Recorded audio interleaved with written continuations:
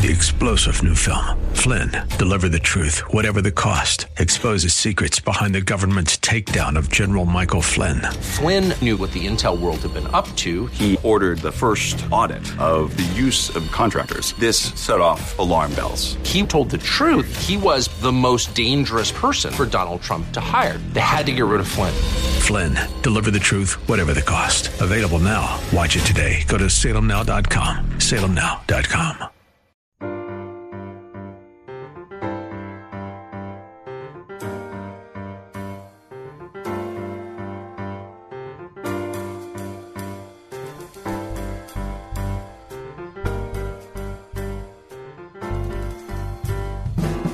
Welcome to His Life Revealed with Pastor Todd Granger of His Life Fellowship in San Antonio, Texas.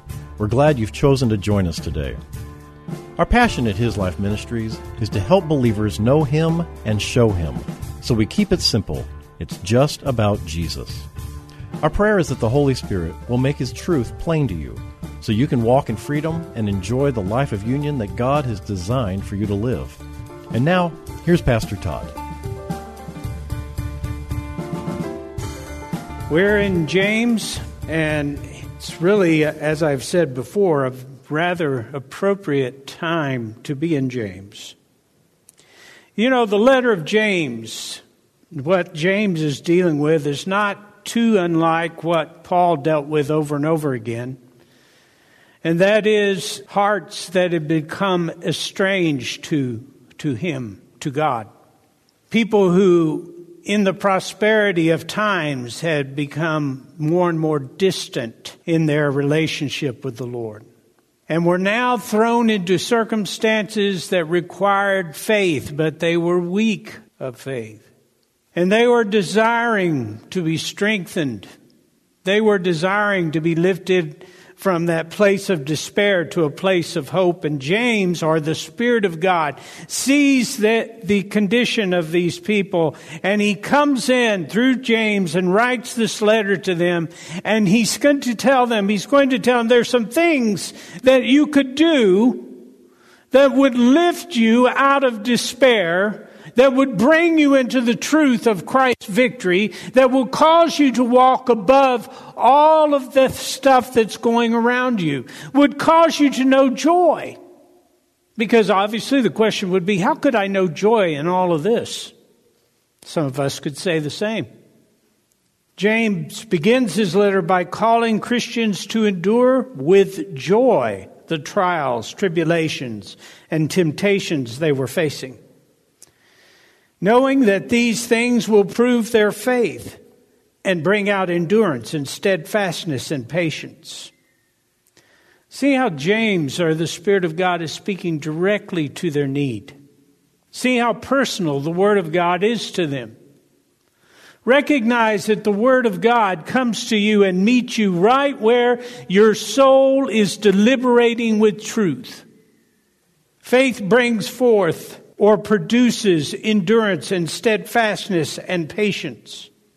Because it is faith that invites the Spirit of God to balance the soul. It is faith that allows us to look away from the visible or temporal and behold the spiritual or eternal.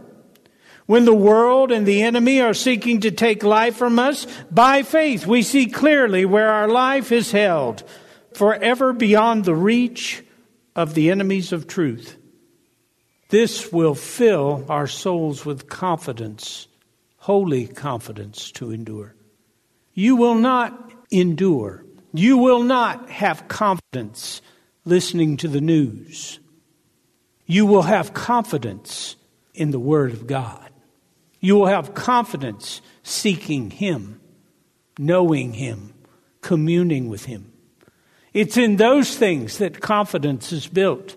It's in those things that joy is experienced. This joy is not in the circumstances of their day. This joy is in the presence of God. That's why he invites them to endure with joy. What's he saying? Endure in the very presence of God. Endure in the nurture of the Spirit of God. Because joy is a fruit of the Spirit. We are called to live this life by faith. And living is facing every moment in the confidence of His presence and love.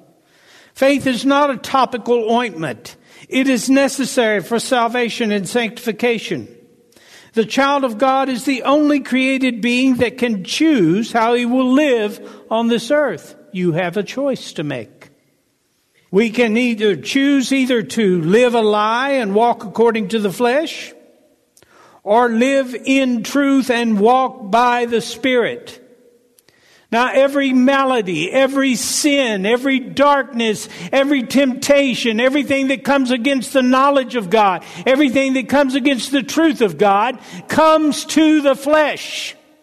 Who you are spiritually, this is what you need to hold on to as the bedrock of your faith. Who you are spiritually is as immovable as Christ Himself. Man cannot touch it, nor can man enforce its will upon it.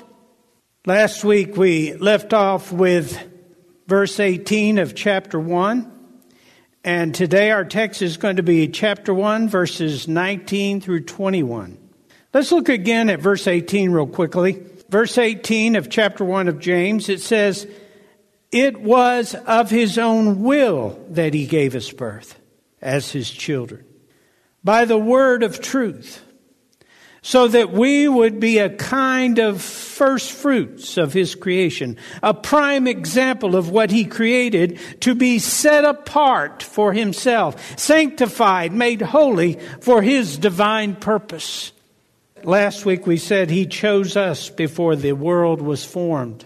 Ephesians chapter 1 verse 4 says, "Just as in His love He chose us in Christ, actually selected us for Himself as His own before the foundation of the world, so that we would be holy," that is, consecrated, set apart for Him, purpose-driven, blameless in His sight, in His love.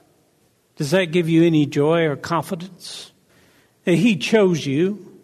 It was His will that you were born into His family, created to be set apart for Himself, sanctified, made holy for His divine purpose. You were created for divine purpose. You know, sometimes, I said this last week, sometimes we feel aimless. Sometimes we feel like our life is not amounting to much. Your life was ordained by God Himself. How much more purpose can you get? Do you want to participate in the purposes of God? Do you want to participate in His design and desire for you? Then live by faith, because His will is not thwarted, and He will empower you for all that He's called you to. He loved you before the beginning of time, and He calls you His own. He gave birth to you, child of God, knowing all the days of your lives, from beginning to the end of our time on the earth. He calls you His own, birthed from His word of truth. In the beginning, before time, He looked at your life like we would look down at a map, and He saw everything about you. There's nothing that surprises Him. He's seen it all about you. He's seen stuff you hadn't even seen. He knows every detail of your life, every decision that you will make, every mistake that you will make, every failure that you'll have. He knows every time you will doubt, and every time you will fear, and every time you will enter into unbelief. He knows all of those things. And knowing every bit of that, He says, "I want you. I want you." Well, we would get before Him and argue and say, "Lord, don't you know?" He says, "Yes, I know. I've paid for it all. In fact, I want you so badly that I sent the most precious thing in all of heaven and eternity to me. I sent my very Son for you, so that I could lift from the pages of your life all that would separate you from my love." He gave birth to you, child of God. He calls you His own. He birthed you from the word of truth in order that we would be the images, that is, reflections of His word. He is the creator, sustainer of all creation, who is holding all things together, including you, and he has set you apart for himself, sanctified you for eternity, and made you holy for himself. He called you in order that you could be the image and the reflection of his word concerning you. You were made in the image of God for the purposes of God. The die has been cast. There is no changing. That is who you are. So when you look at your circumstances and see trials and tribulations, when you see the failing of the body, when you see the sin and selfishness of your flesh, when you see the corruption and wickedness seemingly to prevail in this world, hold to faith. Hold to faith. Declare the truth of his love and sovereignty, and allow the joy of the Lord to be your strength to endure. The joy of the Lord is your strength and your stronghold. That's in Nehemiah 8. Doesn't say might be. Doesn't say could be. Doesn't say is from time to time. It says he is your strength. He has assigned his strength to you, to guard you, to prosper you. And I don't mean materially. I mean spiritually. The joy of the Lord is your strength. Let's look at James chapter 1, verses 19 through 21. Would you stand with me while I read God's word? Understand this, my beloved brothers and sisters. Let everyone be quick to hear, be a careful and thoughtful listener, slow to speak, a speaker of carefully chosen words, and slow to anger, patient, reflective, forgiving. For the resentful, deep-seated anger of man does not produce the righteousness of God, that standard of behavior that he requires from us. So get rid of all uncleanliness and all that remains of wickedness, and with a humble spirit, receive the word of God, which is implanted, actually rooted in your heart, which is able to save your souls. May God bless the reading of his word. You may be seated. Now, James is going to begin to teach these Christians the importance of disciplining their souls. That is, their mind, will, and emotion, to receive and to manifest the truth of their new birth. The discipline of the soul is a subject that is largely neglected in the modern church, because not many people have separated the truth between the new heart and the mind, will, and emotions. They are two different things. And I will recount for you, I will tell you again, that when God saved you, he didn't give you a new soul. All the baggage of the flesh life, the life that you lived apart from him, and the life that you have lived in rebellion to him since you've been saved, all of that baggage is still there. But it's not there to trip you up. It's not there to cause you difficulty. It's there so that you will know that is not who you are. Every time you go prowling through that baggage, you are reminded once again that that life is no longer yours. Isn't that true? So that is something that is rarely discussed, because many of the preachers out there will talk about the heart and the soul as one. In fact, when I was growing up, I was told that I needed Jesus to save my soul. Well, that's true, but it's completely out of context. I do need Jesus to save my soul, but not just once. And that's what we're going to talk about. He saved me, and he gave me a new heart, and my salvation was in fact my birthplace, where I became a new creation, and all things about me became new. But the temporal side, the soul, is just a vessel. It's just a vessel. And it will reflect whatever you put in it. Your mind will affect your will. And your emotions will too. Right? It's just a vessel. Where we get messed up is we begin to think that the soul is who we are. I don't feel like. I feel like. I don't think. I don't want to. And all of those things can be reflections of the lies that the enemy has been whispering in our ears in first person singular. And we embrace them in the soul, and we walk off feeling as though we have chosen to be something other than what God has made us. That is wrong. You cannot change who you are. I can act like a monkey. I can climb a tree. I can eat bananas, but I won't become a monkey.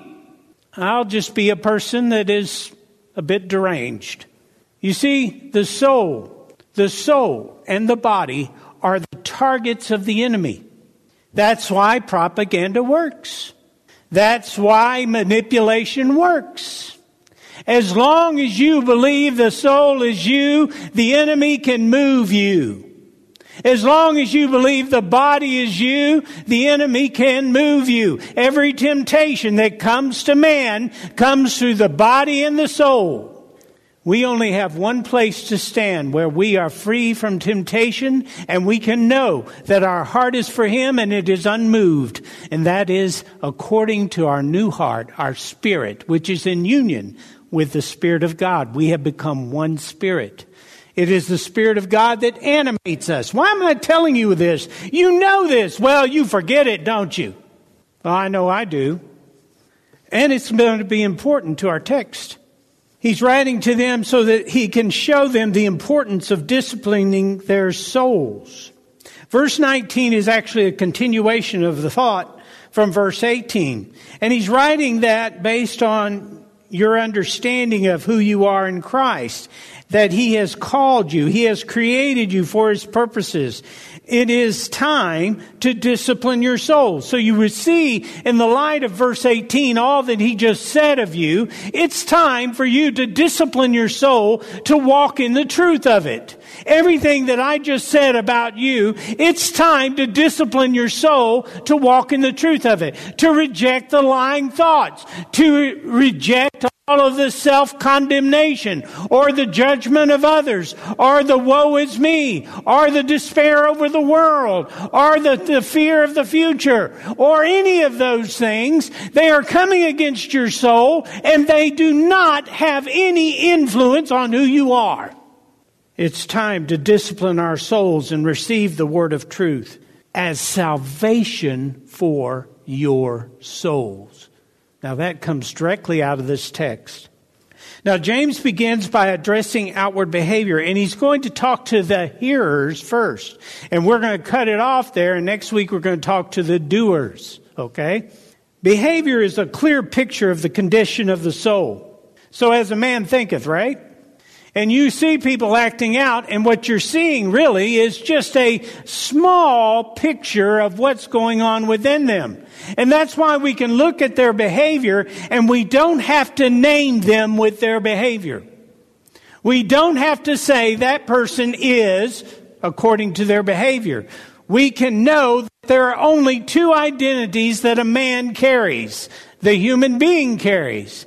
That is the identity of a man who is separate from God, who does not know God, who lives apart from God. He is manipulated and controlled and a slave of sin.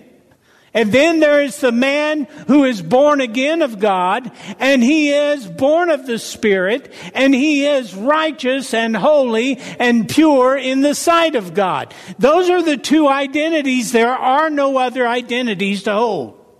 Now, we have a lot of groups. I'm a saved motorcyclist. Well, hoop-de-doo on the motorcyclist. Being saved is the point. You are a new creation in Christ who happens to ride a motorcycle. That's your choice, right? We don't have an affinity with the flesh. That is not where ministry takes place.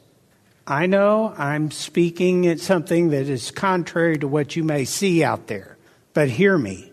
Ministry comes by the Spirit of God to awaken you and I to the truth of our identity in Him.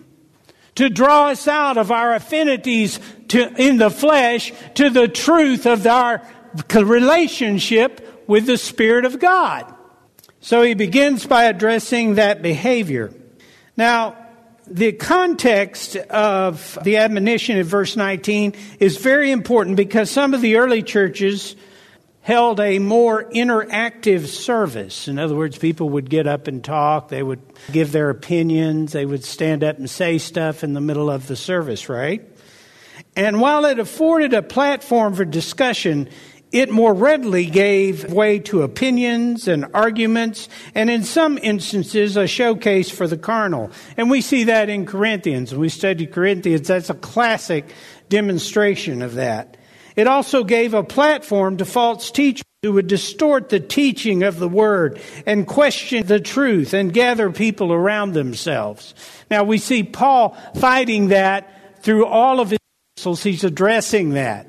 And one of the reasons that was so prevalent and why it prospered is because of this interactive format that they had within the churches. Even Paul himself, when he spoke in Corinth, was called down. So you can see how this wasn't very effective. Now, in the context of verse 19, they apparently had some people in this group who were quick to speak and slow to listen. I know we don't have any in here. So James gives this command, right? It is so also apparent that some were getting angry in this free flow of ideas. Anger is the Greek word orge, and it speaks of a deep, smoldering resentment that becomes hate. And it's not somebody jumping up and saying, no, that's not really, although that probably happened. It's people sitting there in their seats just getting madder and madder and angrier, and then speaking against them. And what do we have? We have dissension within the body. That's more dangerous than the explosion. And he's encouraging them to rid themselves of this prideful tendency of being quick to speak and slow to listen and not to cultivate anger. Now it's verse 19. Let's read it. Understand this, my beloved brothers and sisters. Let everyone be quick to hear, be careful, thoughtful listeners, slow to speak, a speaker of carefully chosen words, and slow to anger, patient, reflective, forgiving. Now, he's calling believers to come and listen quietly and humbly to the teaching of the Word of God. Now, this verse has been often taken out of context to bring a very man-centered message about being a good listener and being good and patient listener to those around you. And, well, that's good and that's true. But that is not the context or the original language, what the original language is pointing to. That's not what's going on there. This is about receiving the word of truth. That is the context. Receiving the word of truth, okay? And he's writing to believers, and he addresses them as beloved. That's how you know they're believers, right? And he tells them in the imperative, which is a command, to be quick to hear. Hear what? The word. Now that implies an urgent need. It's imperative, and it implies an urgent need to hear, an eagerness to hear, silencing every distraction to hear what? The word of truth. That's what he's talking about. Now, I'm a little hard of hearing, so if I'm in a room and there's a lot going on and somebody's trying to talk to me, I might stop and say, hey, just a second, keep it down, I can't hear. Or I'll draw close so you'll see me do this. Why? Because I want to hear you. I don't want to be distracted. I'm not interested in having an overview of all the conversations in the room. I want to hear what you are speaking to me. And this is what he is addressing. He's saying, don't be quick to speak. Don't be jumping up in the middle of the service to add your opinion. Be quiet and listen to the Word of God. Now, that's not about listening to people. It's about listening to the Word of God. Okay? Be eager to hear the Word of God. That is the Logos. That word is the Logos. And the word, that is the spoken word, the Logos, if you will. Okay? In the early church, the written word was extremely rare, and people would gather to hear it. And there were no microphones, so it was necessary to maintain order. Now, those were the circumstances they were dealing with on the surface. But the greater point that's being made is the need to receive the word of truth, to seek every opportunity to receive the word. The child of God should have an appetite for the word. Now, we teach that we receive the word through the Spirit and that God is known through a moment-by-moment communion. You've heard me talk about that, right? However, that is not so that we can disregard the Scripture. He gave us Scripture, and that is a vital part of that communion. It's a vital part of our interaction with God. So is prayer, okay? So we don't pick and choose I don't like to read, so I'm not going to do the word. You don't do that, because it's not about what you like. It's about how God chooses to communicate to you. Thank you for joining us for His Life Revealed with Pastor Todd Granger. This program is the radio ministry of His Life Fellowship in San Antonio, Texas. If you'd like to know more about us, visit us on the web at hislifeministries.org or on Facebook at His Life Fellowship. We would love to have you join us for worship. We meet on Saturdays at 5 p.m. at 1307 Blanco Woods, at the corner of Blanco Road and Blanco Woods, just inside Loop 1604. Also, if you would like to help support this ministry, you can send your tax-deductible donation to His Life Ministries, P.O. Box 1894, Bernie, Texas, 78006.